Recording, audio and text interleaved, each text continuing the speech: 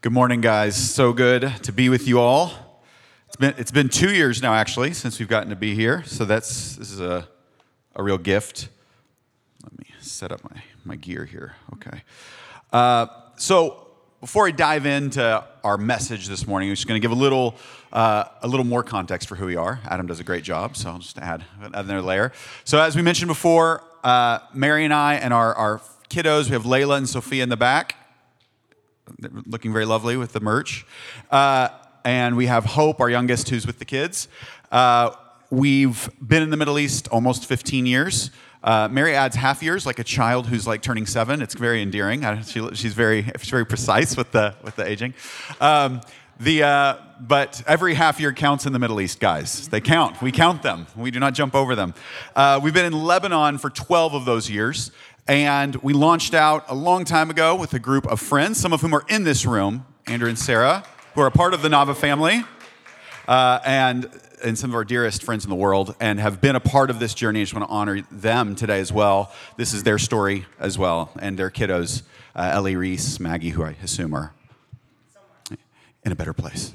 They are happily playing. So we are... we've been in the Middle East for about 12 years now, or in Lebanon for about 12 years now, and we've been guided by, I like to say it this way, that we are compelled by a promise. You can easily get compelled by need, by a burden. I remember hearing people talk about missions when I was young, and they always talked about their burden, and that always really freaked me out. And it's hard to live for a long time compelled by a burden. But God, He feeds us on promises, and the promise for me goes all the way back to when I was 20 years old, and a promise I feel like the Lord gave me when I was in Cairo on a short-term mission trip that changed the trajectory of my life, and it was around around Habakkuk 2:17, where it says, "The knowledge of the glory of the Lord will cover the earth as water covers the sea." And as a young man, I remember being compelled. As the Holy Spirit gave me faith for that this whole life that we live is God's story. And no matter what we see, no matter what type of chaos or suffering we see, God has a story that's unfolding of redemption and transformation. And that promise, more specifically for us, that we still carry after these years, is that not only is that generally true that God is going to do that in the whole world, but that there is a specific promise for the Middle East in our generation, that we live in a time of great awakening in the Muslim world and in the Arab world. And the good news, the incredible privilege, it would be worth it if 15 years in we came up here and said, we are still believing to see the first fruits of that promise. It would still be worth it. As I will explore a bit further. It's not the outcomes that motivate us. It is the one who gives the promises that motivates us. And we are not in control of the outcomes or the timings. It is not for us to know the appointed times or epochs. But we are compelled by Him and His worth. But it is a unique privilege that we get to share with you. Part of kind of our calling is that we get to be with our brothers and sisters here in our home country and be ambassadors for the incredible things that God is doing in the Muslim world. And from the time that we left in 2009 till today, it is a different region. Not because it's a more prosperous one, and not because it's a more secure one, not because people are more hopeful about their economic prospects, but because God is transforming lives. Because His presence is creating hope and purpose where there was none. And we can see the signs of that.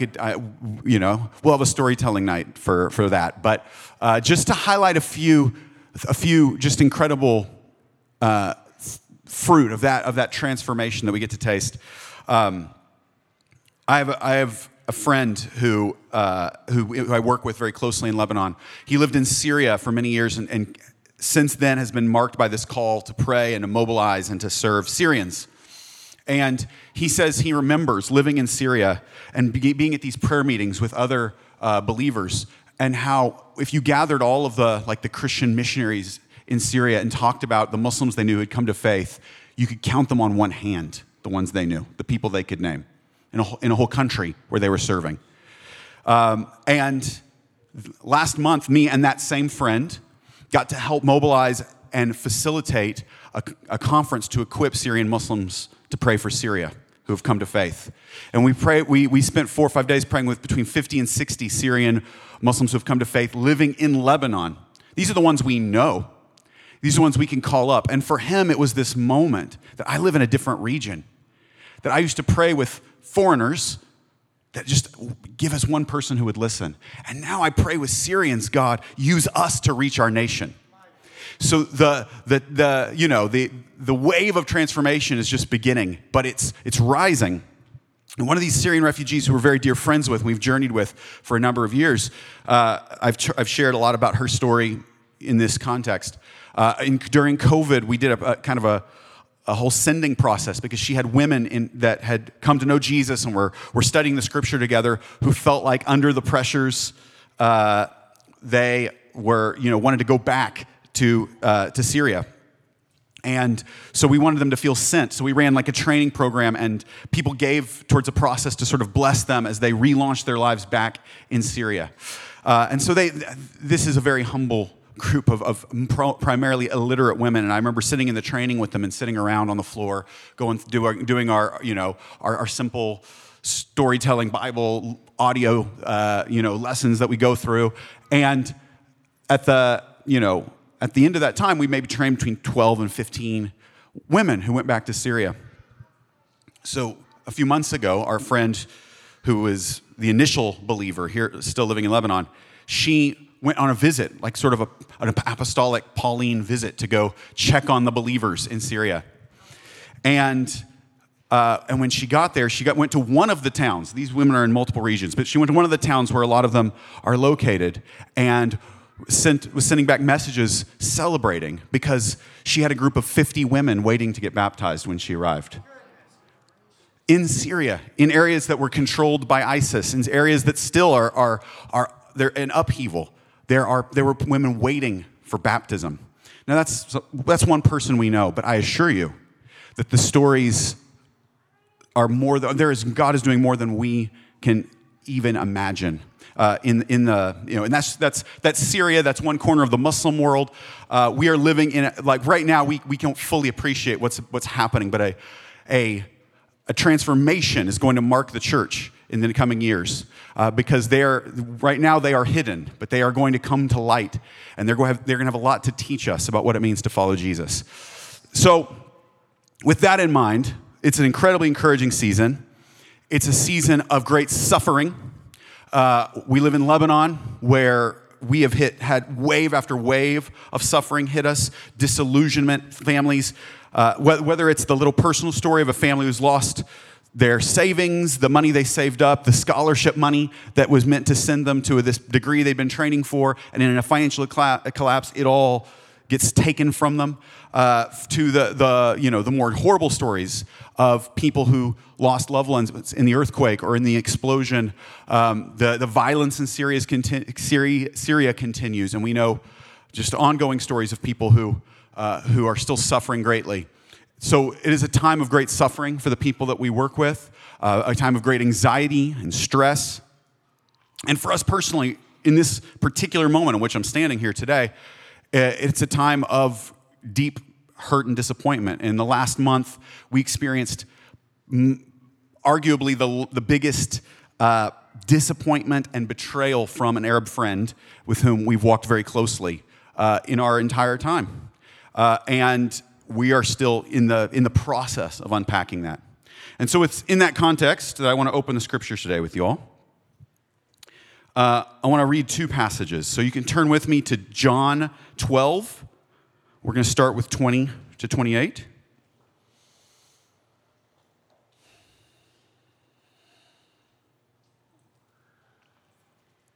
John 12, 20, 28.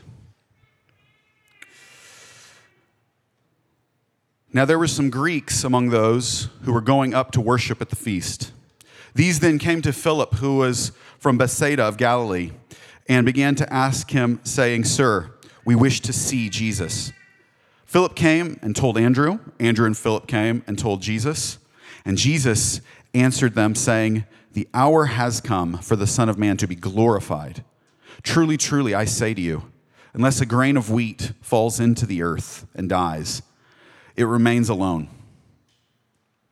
But if it dies, it bears much fruit. He who loves his life loses it, and he who hates his life in this world will keep it to life eternal.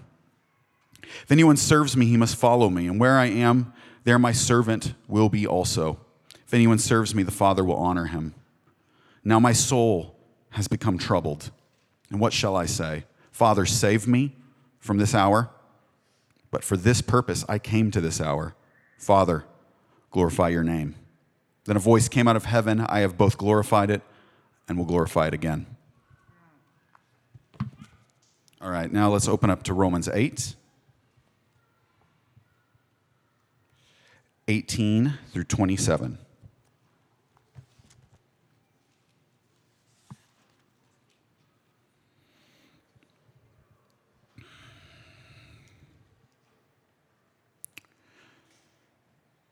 So Paul, in his letter to the Romans, writes, this is Romans 8, 18 through 27.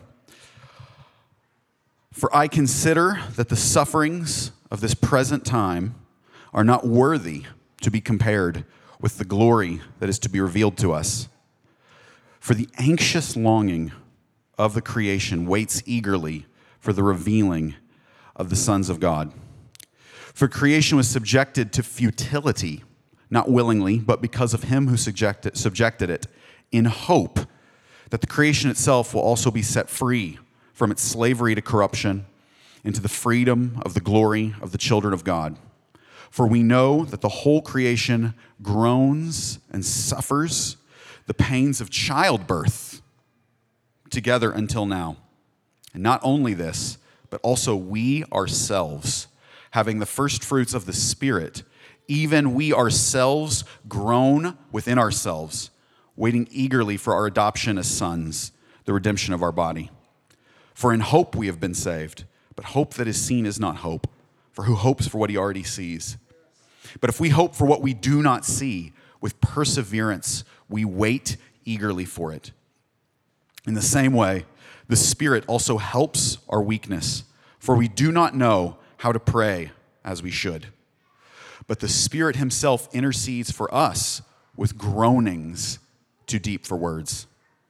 And he who searches the hearts knows what the mind of the Spirit is, because he intercedes for the saints according to the will of God." I'm just going to pray before I dive into this.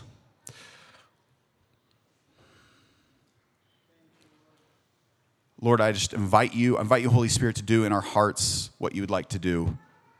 We yield to you, that you would produce in us what you long to produce in us. And I give you this time, and help Mary and I to yield to your leadership and to give grace for us to share what you would have us deposit to this family. In Jesus' name, amen.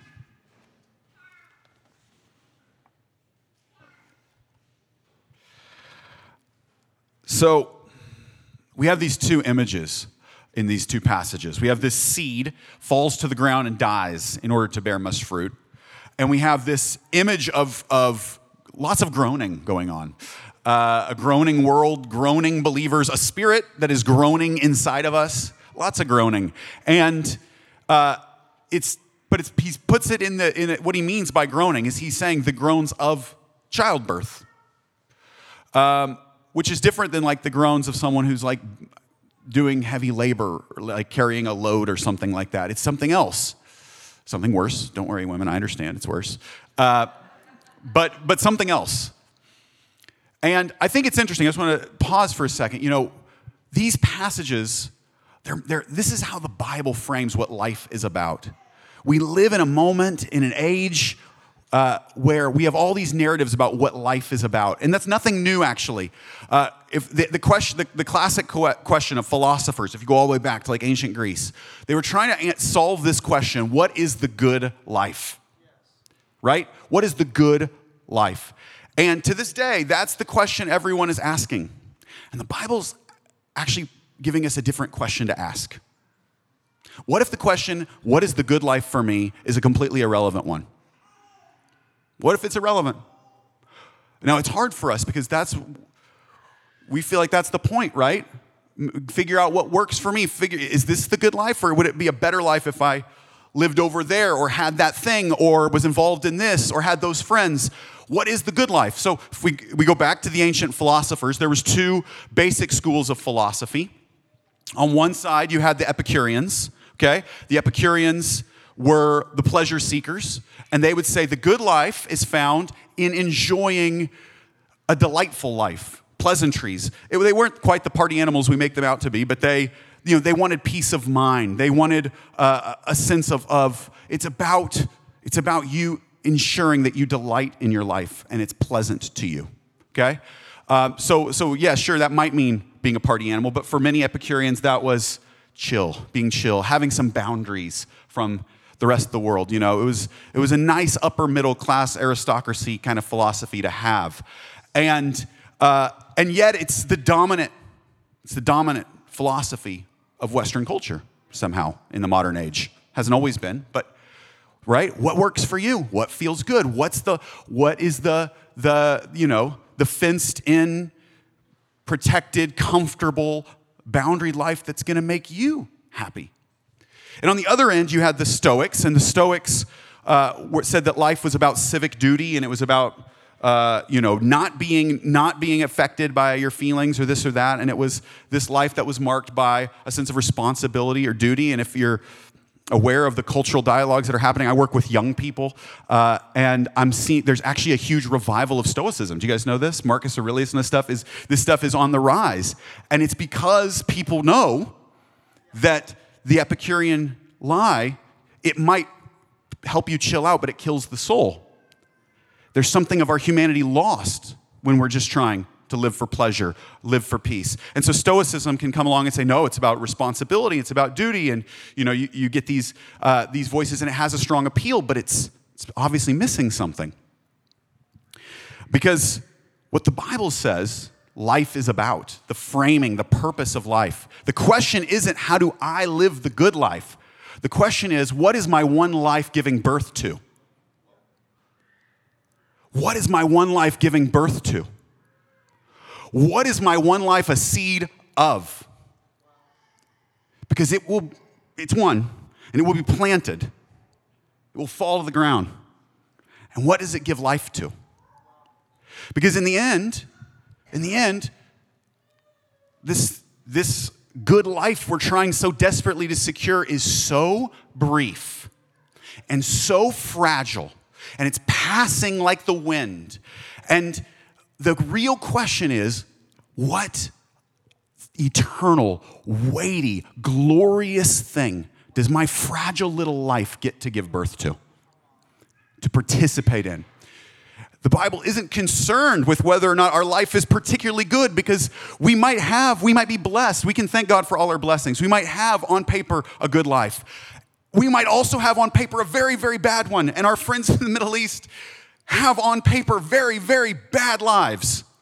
They raise their kids in tents, and they suffer discrimination daily, humiliation. But what if the goodness or badness of your life is irrelevant? What if what matters is what your life gives birth to?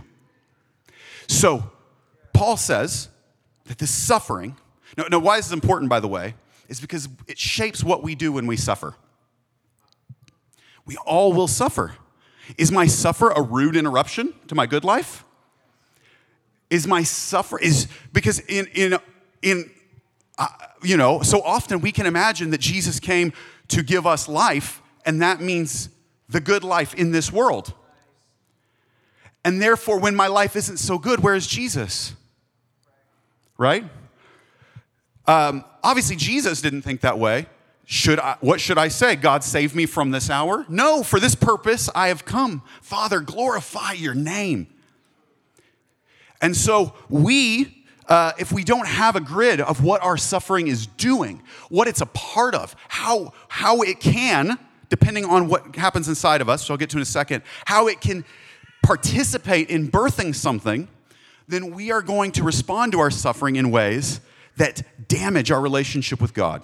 Does that make sense? And so Paul says this, I consider, now this is interesting because I woke up this morning and I don't open YouVersion when I woke up, but for some reason I did. I don't know what was happening. I was in a stupor and I opened up YouVersion. Yeah, it's not the worst stupor in the world, I suppose, but I opened up YouVersion and the YouVersion verse of the day globally for all these millions of people is this very verse from Romans 8, for I consider that our present suffering is nothing when compared to the glory, I don't have it open right now, but to the glory that is being revealed to us. This morning was the verse, that one. Now, here's the amazing thing. Paul's using this image of childbirth, okay? Now, I'm going to do a very dangerous thing, and I'm going to explore a childbirth metaphor as a man. So, give me grace. I recognize I am not the suitable messenger, and that I have no authority on which to speak. So, please, forgive me in advance. But childbirth is an amazing image because, from what I hear, it's extraordinarily painful, okay? But what mother in here, I mean, I'm sure every mother in here would say, yeah, childbirth is painful. Yeah, right? I don't know if any of you are like on anyways, I'm not going to go there. Any of you are on that like child? No, it's, sorry, it's a funny story. When Mary was giving birth, we found some very hippie content that was just trying to assure her that just like a cat comfortably climbs into the dark and gives birth painlessly, so can you if you do it right. It's a hug, a birth hug. But I've yet to meet a woman who testifies that that is the case. So, childbirth is painful. And any woman in here would say, yes, childbirth is painful, but, any mother here, but, what mother, okay, when looking at their child at age, as a newborn, at age 3, at age 4, at age 16, 24, 25, would ever say, man, I don't know if it was worth it. That doesn't negate how painful it was. Paul's point is that they're not worth comparing. Does that make sense? They're two different categories. You can't compare them. Now, you might try to compare giving birth to having a kidney stone. You might try to compare it to running an ultra marathon, and you'd probably lose the comparison anyway, but you might try. But you can't compare it to a child, right? So you have suffering and you have birth, and Paul's point is, this one, as hard and painful as the childbirth is, it cannot be put on the scale with this one. They're of two completely different natures. And he's trying to give us courage that whatever sufferings we are enduring cannot be put on the scale with the incredibly glorious, beautiful thing that God is birthing in the earth. And it's not even it's a silly conversation. And so when we say this idea, and then he goes on and he says, we are a people who are enduring groaning with hope. That hope is everything. You remove the hope and you lose the power, the context of this groaning that Paul is talking about. So I want to give this interesting moment I had this year that helped me think about this in different terms. I took a trip with my daughter Layla to Rome. We were in Rome for a few days, and the first place we went, we had to go pick up tickets for like sightseeing pass thing, and we were in the ticket office, and I was like, what is, and they give it to me. I'm like, what is this place? And they explain it, and they go, this is the Carcer Maximus. And I'm like, okay, yeah, I've never heard of it. What is it? And they go, well, it was the major penitentiary of ancient Rome. Okay. And then we walk down the stairs, and you see signs, and the dots start to come together, that the reason this is a site that is managed by the Vatican is because they believe that both Peter and Paul spent time in these prisons. And you go down underground into a prison with no windows in the dark. You're in this dark kind of cavern spot. It's not very big. And, you're sitting there imagining that at some point, not at the same time, but at some point, Paul would have been sitting here doing his thing, writing his letters, praying his psalms, worshiping, singing. A nobody in Rome, in the great empire of the world, sitting underground, a buried seed in a cell. That Peter, the same thing, a fisherman, an illiterate nobody, down in a prison cell, singing his songs of worship, praying. But the remarkable thing, as you might imagine, is you come up out of that prison cell, and the first thing you see on the horizon are cathedrals. You see the fruit of centuries of worship. You see a place that people to this day come from around the world to come and to lift up the name of Jesus.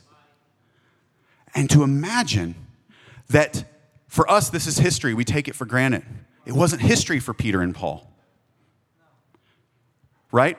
N.T. Wright says that when you read through Paul's letters, Paul's greatest angst his whole life, the question he's always asking is it all for nothing? Have I labored in vain? He's always writing to the churches, please, guys, don't abandon the faith so that I haven't labored in vain. We look at Paul and think he laid the foundations for us, for this. Paul was nothing but a weak, vulnerable seed buried in the ground.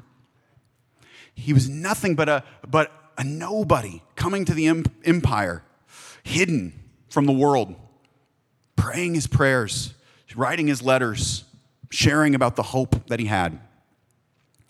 At the end of our trip, we went to a place called the Catacombs. And again, you go down into you go on this guided tour, and you go down into this underground network. And what the catacombs were was that the early Christians in Rome, when they came to faith, they didn't want to be burned like the pagans because their bodies were seeds. Their bodies were promises of a resurrection.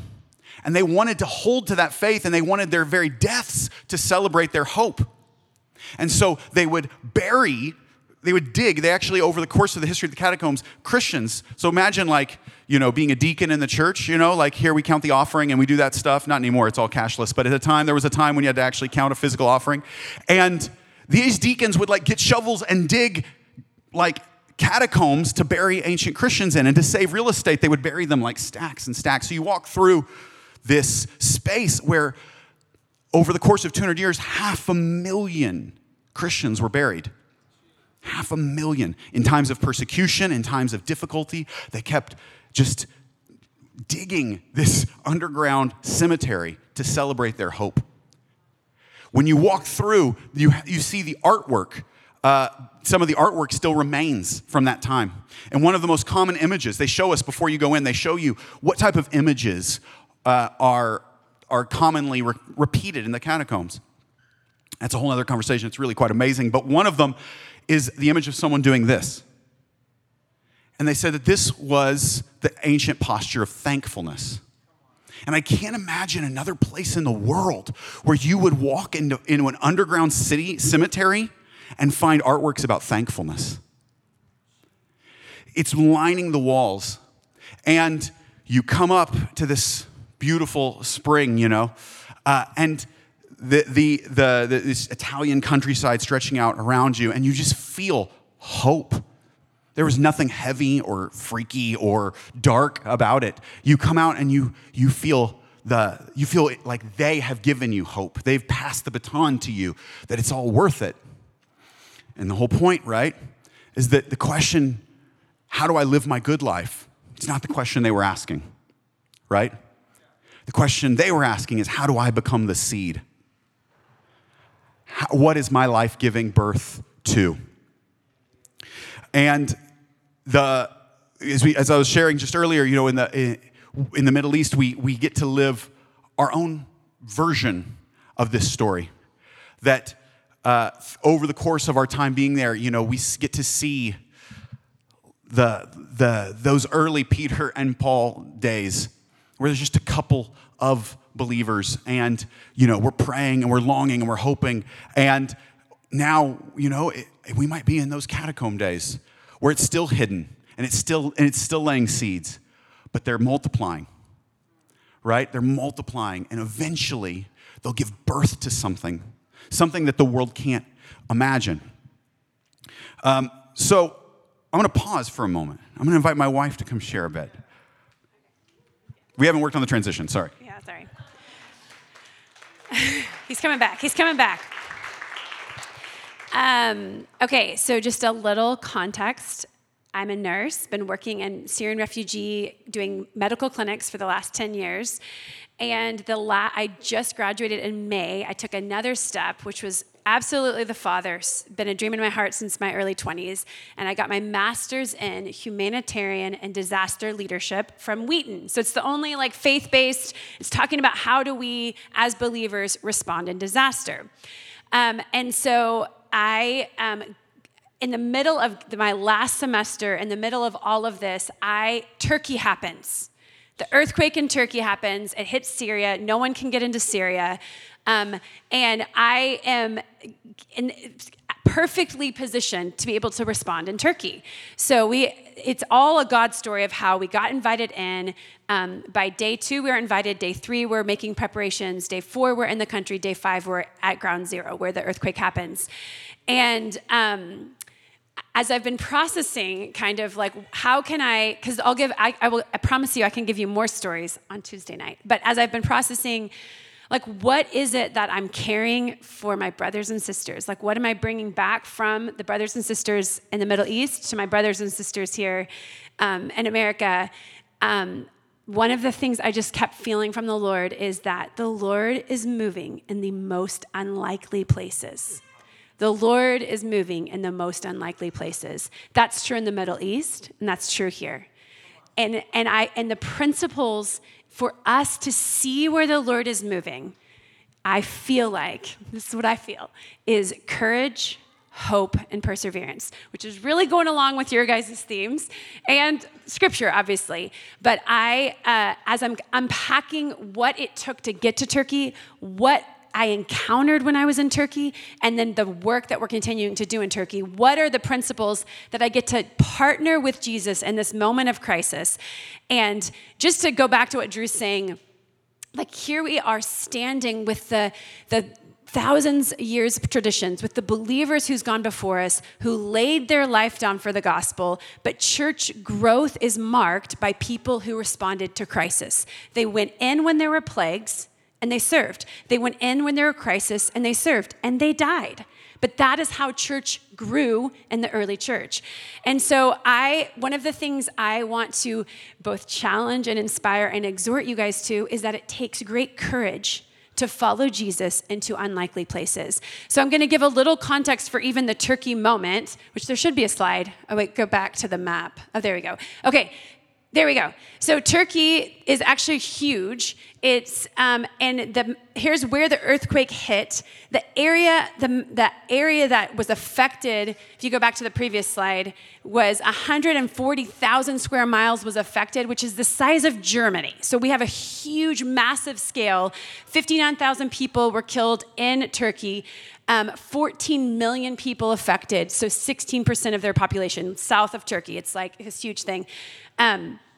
And you can keep moving. So here, I will actually stay here. So we're at the Syrian border, and one of the things about Turkey, and you guys probably know this, but I'm just adding to people who don't know, the area where it's affected is near the Syrian border, which is a terrorist hotspot in the world.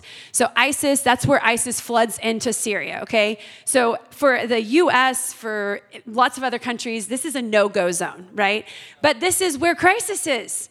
This is when it requires courage. This is when it requires, but this is where the church responds, right? Now, we end up getting to go in. We're perfectly equipped because not only am I getting my master's in this, but I also speak the language and I know the culture. Not totally Turkish culture, but I know Arab culture. There's about 4 to 5 million Syrians in the affected area. So that's my specialty. I love Syrians. So it's setting me up for this, but I feel like one of the places of courage that it also required for me, and just speaking to the American audience, is in all my learning, you have what NGO culture would say is right and ethical and principled, okay? So not only do I have there's this idea that I'm going into a danger zone, but I also need to be careful that I'm doing everything right and ethical and principled, and I'm not using this crisis moment in someone's life to coerce them into knowing Jesus or something like that. So you've got just different layers of how do I position my heart, and what do I actually bring into this moment? I cannot describe. So we actually survived the Beirut explosion. Our house was like 3 kilometers away. I went in right after and was helping with the cleanup of the Beirut explosion. It's like your brain can't fully take in the damage that happened in Beirut. But if I talk about what happened in Turkey, I can tell you that my brain has not fully comprehended the damage that happened in Turkey.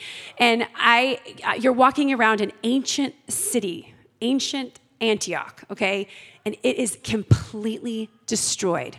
Miles. You start in the center. You drive 20 minutes, it's destroyed. You drive 20 minutes in the opposite direction, it's destroyed. East, west, north, south. Every single thing is abandoned. There's no stores. There's nothing. Everything's destroyed. Buildings that you guys have seen the pictures, but buildings that have been, they don't even understand how it happened. There's some that have fallen over and collapsed. So there's some that are like squashed in like a cookie. And there's cars underneath that. And I'm walking through when they're still rescuing people. So you're hearing people crying out. You've got rescue teams going around. And I'm going in with the fear of the Lord. Obviously, I'm a nurse.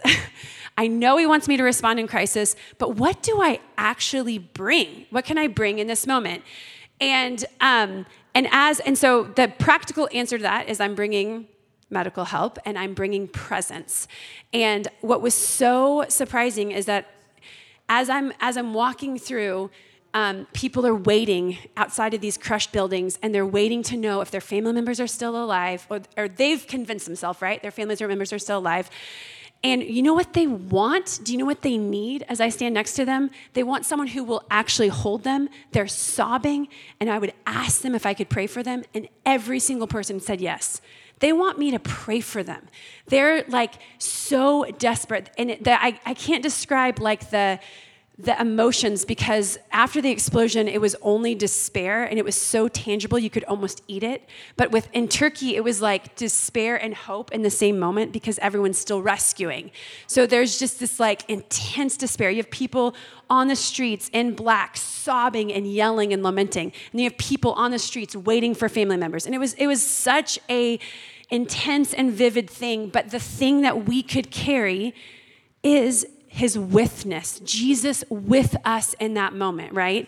We're walking in the streets. We're doing what we can to help practically. We're trying to do stuff with excellence, right? Medical stuff and rescue work.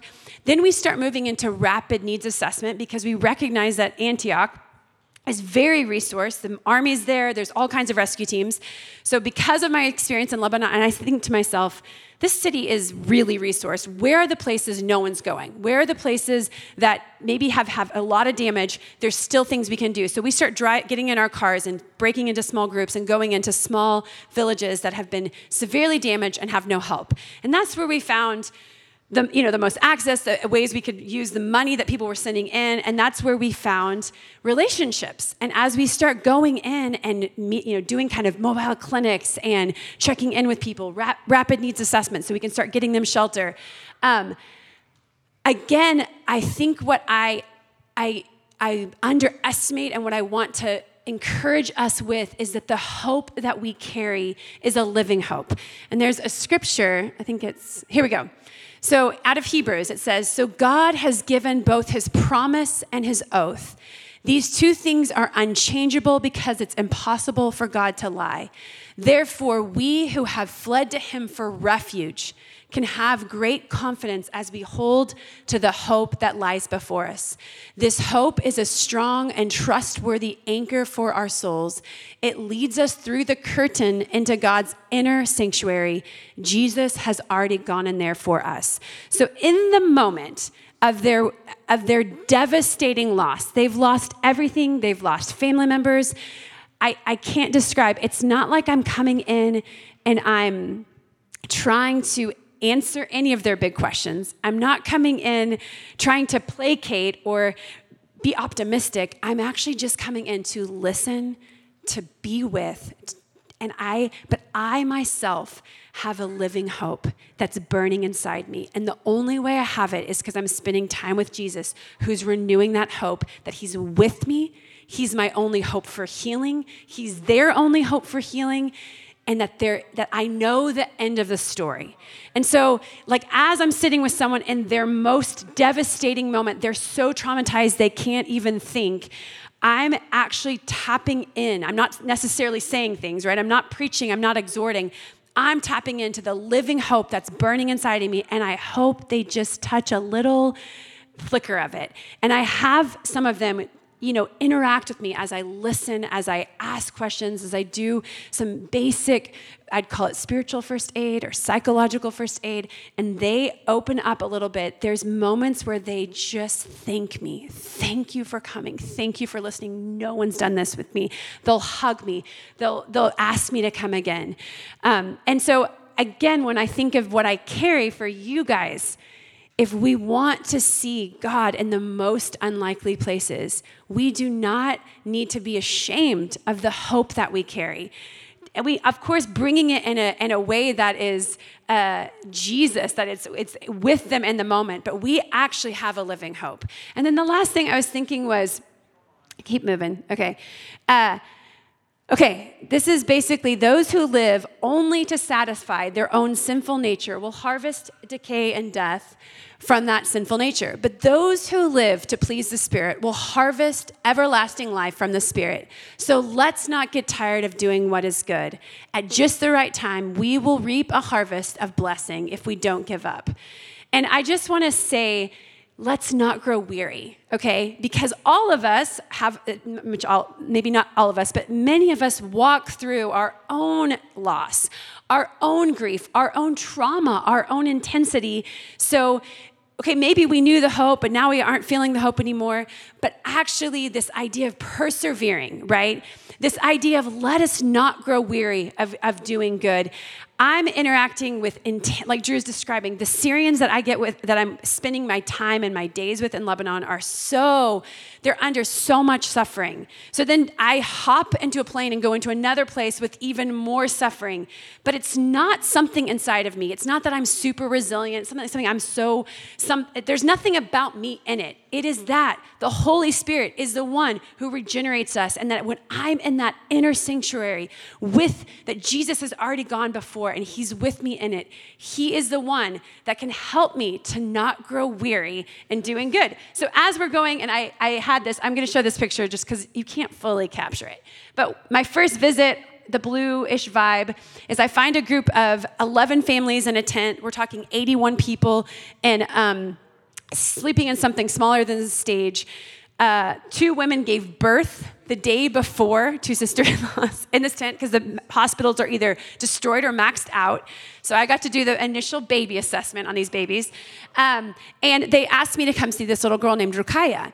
Rukaya has been vomiting and having diarrhea, and she's very dehydrated. They couldn't get her any IV fluids or anything, because, again, they're either destroyed or maxed out. And the mom is, of course, traumatized and fixating and asking me to help her. And I'm seeing Rukaya, and I can feel pretty quick. It's not a virus. It's not actually something. It's actually trauma. So I'm talking with Rukaya, and I'm, just asking her some things. She's crying softly. I pray over her.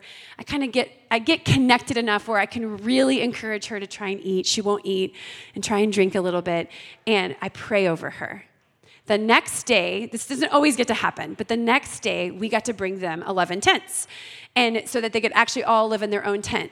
And who runs out to meet me, calling me doctora, which is, I'm not, I'm a nurse, and runs out to meet me, but in the top photo, in the very middle, you can kind of see me, and she's right in front of me, and she's eaten, she's drinking, she's stopped vomiting, she's stopped having diarrhea, from the moment that I prayed with her. And she keeps saying, it's because you prayed. It's because you prayed. So then I get to go back. I think this is visit 2 or 3 where she's on my left. And I'm very connected now with Rukaya, right? I'm connected with her family. And so on every visit, I'm going to their family. And I think the thing I recognize is that if I go in and do some really, nurse moment, or I pray for people, but I never persevere and go back, I don't get to reap the fruit of seeing what God did. So being able to go back and see her, and then weeks later see her, and then months later see her, this is a group of, there's a group of 10 families, well, there's like 8 now, that we're doing Bible study with, that have chosen to journey with us into this Bible, and I feel like the Lord targeted them from the beginning, and all of it is through obviously faithfulness, but also the Holy Spirit touching her. So even as you guys as you go to find God in the most unlikely places, I think part of that perseverance is just continuing and going back and seeing the things that you shared, making sure to follow up and make sure that you get to hear what God did after you shared. It's amazing. All right, so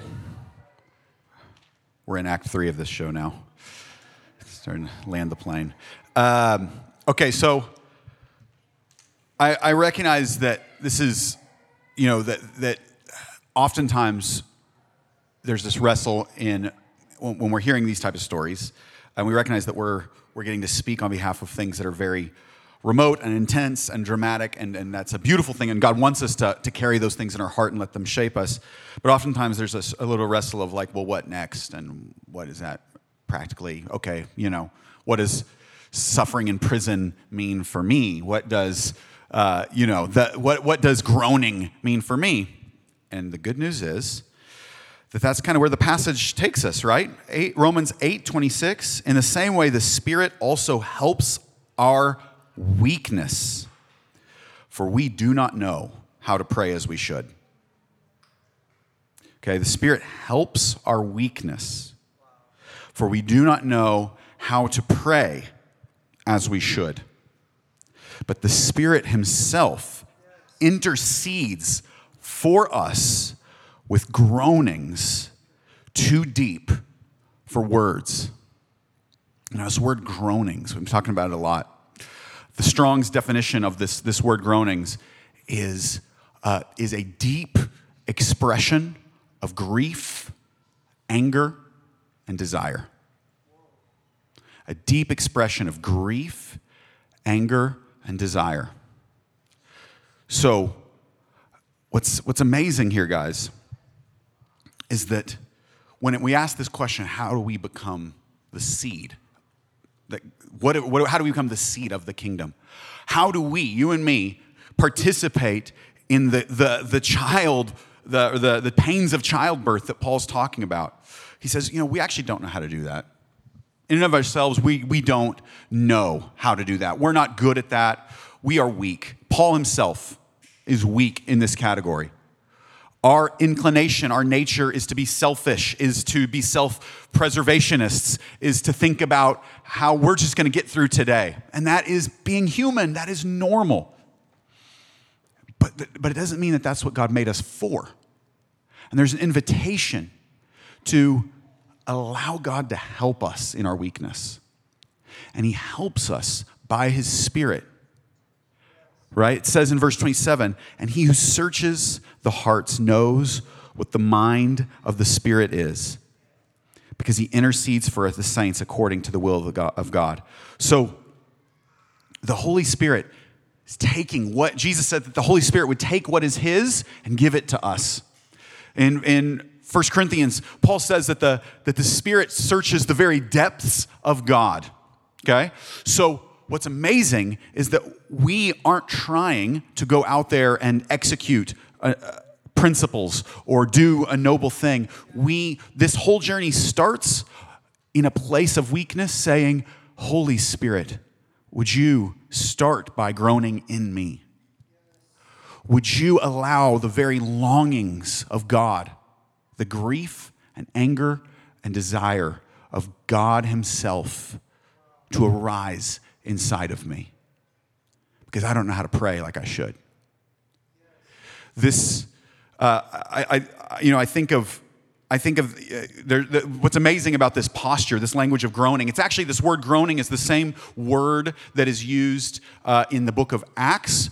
It's the same Greek word in the book of Acts when it quotes from the Exodus story. And God says that the groanings of my people have arisen to me. I've heard them and I've come to rescue them. So the beautiful thing about this is that when we take this verse seriously, when we begin this journey or renew our embarkation on this journey with this posture of God, help me to pray. Help my heart to be moved by your heart, by the groanings of your spirit. We're actually admitting, which I think to build on something Mary said, we're admitting that we are not the saviors. You know, Moses tried to be the savior. He ended up murdering someone and running away and, having a career change. And he tried to be the savior and he messed it up. He messed it up. He runs away. He is humbled. He wanders around as a nobody. And then he meets the Savior. And he falls on his knees before him. And only then, in that moment, in the presence of God, on his knees before God, listening to God, can Moses participate in the salvation of God. Right? And so we, in the same way, the mission of the people of God begins in prayer. It begins on our knees. It begins in a posture of desperation. It begins when we look at the world. Guys, the world we live in is a very, very messed up place. And we, having grown up in Tulsa, Oklahoma, in a middle-class environment, I must admit that I was blind to how broken our world is, to how the fact that most people who live in it face injustice and suffering every day. They face discrimination, they face humiliation every day. That is the normal experience of being a human, and we are in the strange, exotic exception of the human experience. And God's not mad at us. The point is not that we should beat ourselves up for that. The point is that if we are to participate in what God is doing, we have to say, I admit that I am weak, and I don't even know how to begin to pray for any of this. Would you groan in me? Would you begin the work of changing my heart? Would you break through my fences and gates that I put up so that I don't have to feel any of this? So that I can maintain my protected world. And would you groan in me? Groaning is unpleasant. It's unpleasant to listen to. It's unpleasant to do it. But God groaned first. Jesus, it says in Hebrews 5:7, with great cries raised petitions to God. That it says when the same word for groaning that's used here is the word that's used when Jesus heals I believe it's a deaf man in Mark. He looks up and it says that it translates that he sighed deeply, but it's the same word that he groaned. Jesus walked around every day of his life on earth moved with the grief and the anger and the desire of the Father. Our Father is not neutral. He's not on the fence. He's not hard to get motivated. He's not trying to maintain his peace of mind. He is a consuming fire of grief, of anger, and of desire. And he longs to put something in us where we walk around this world and we are grieved. We are grieved from what the enemy has taken, what has been corrupted, what has been enslaved from the goodness of what God has created. That we are angry that such a world should exist, that people benefit from such things, that there are forces and strongholds that keep people in that position, and we are filled with desire because the point of this whole story is to restore creation to beauty, to glory, to intimacy with the Father. And those things, that's what God feels every second of every day, and he longs for us as his children to open wide our hearts and say, groan in me. And then we just see what comes next. There's no plan. There's no sorting it all out or checking all the boxes. If we really get on our knees and say, groan in me, there is no telling where that road goes. There's no telling what God will do. There's no telling what he will give birth to through us, and we shouldn't know, right? The Spirit has things that no eye has seen nor has ever entered the mind of man. But it's hidden in God, and it's revealed to us when we open up our hearts to him. I'm just going to pray. Adam, I don't know if you want to how you want to do. I don't know. I'll just start to pray, and then we'll see what happens. Good. That's good. It's a good place to be.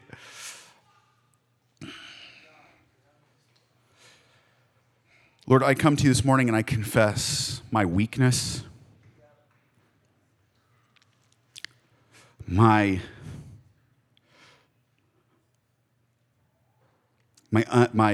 stubborn attachment to self-preservation, to selfishness.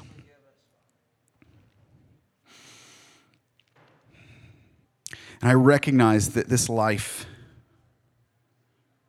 is a gift. As the writer of Ecclesiastes says, it's vapor in the wind. And I give it to you again anew today. I open wide my heart and say, may my life be a seed. May my life participate in what you want to birth. Welcome you, Holy Spirit, to groan in me today.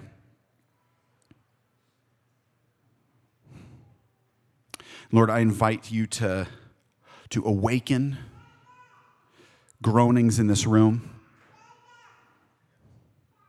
Groanings for this nation, for this city, for these neighborhoods, groanings for other nations.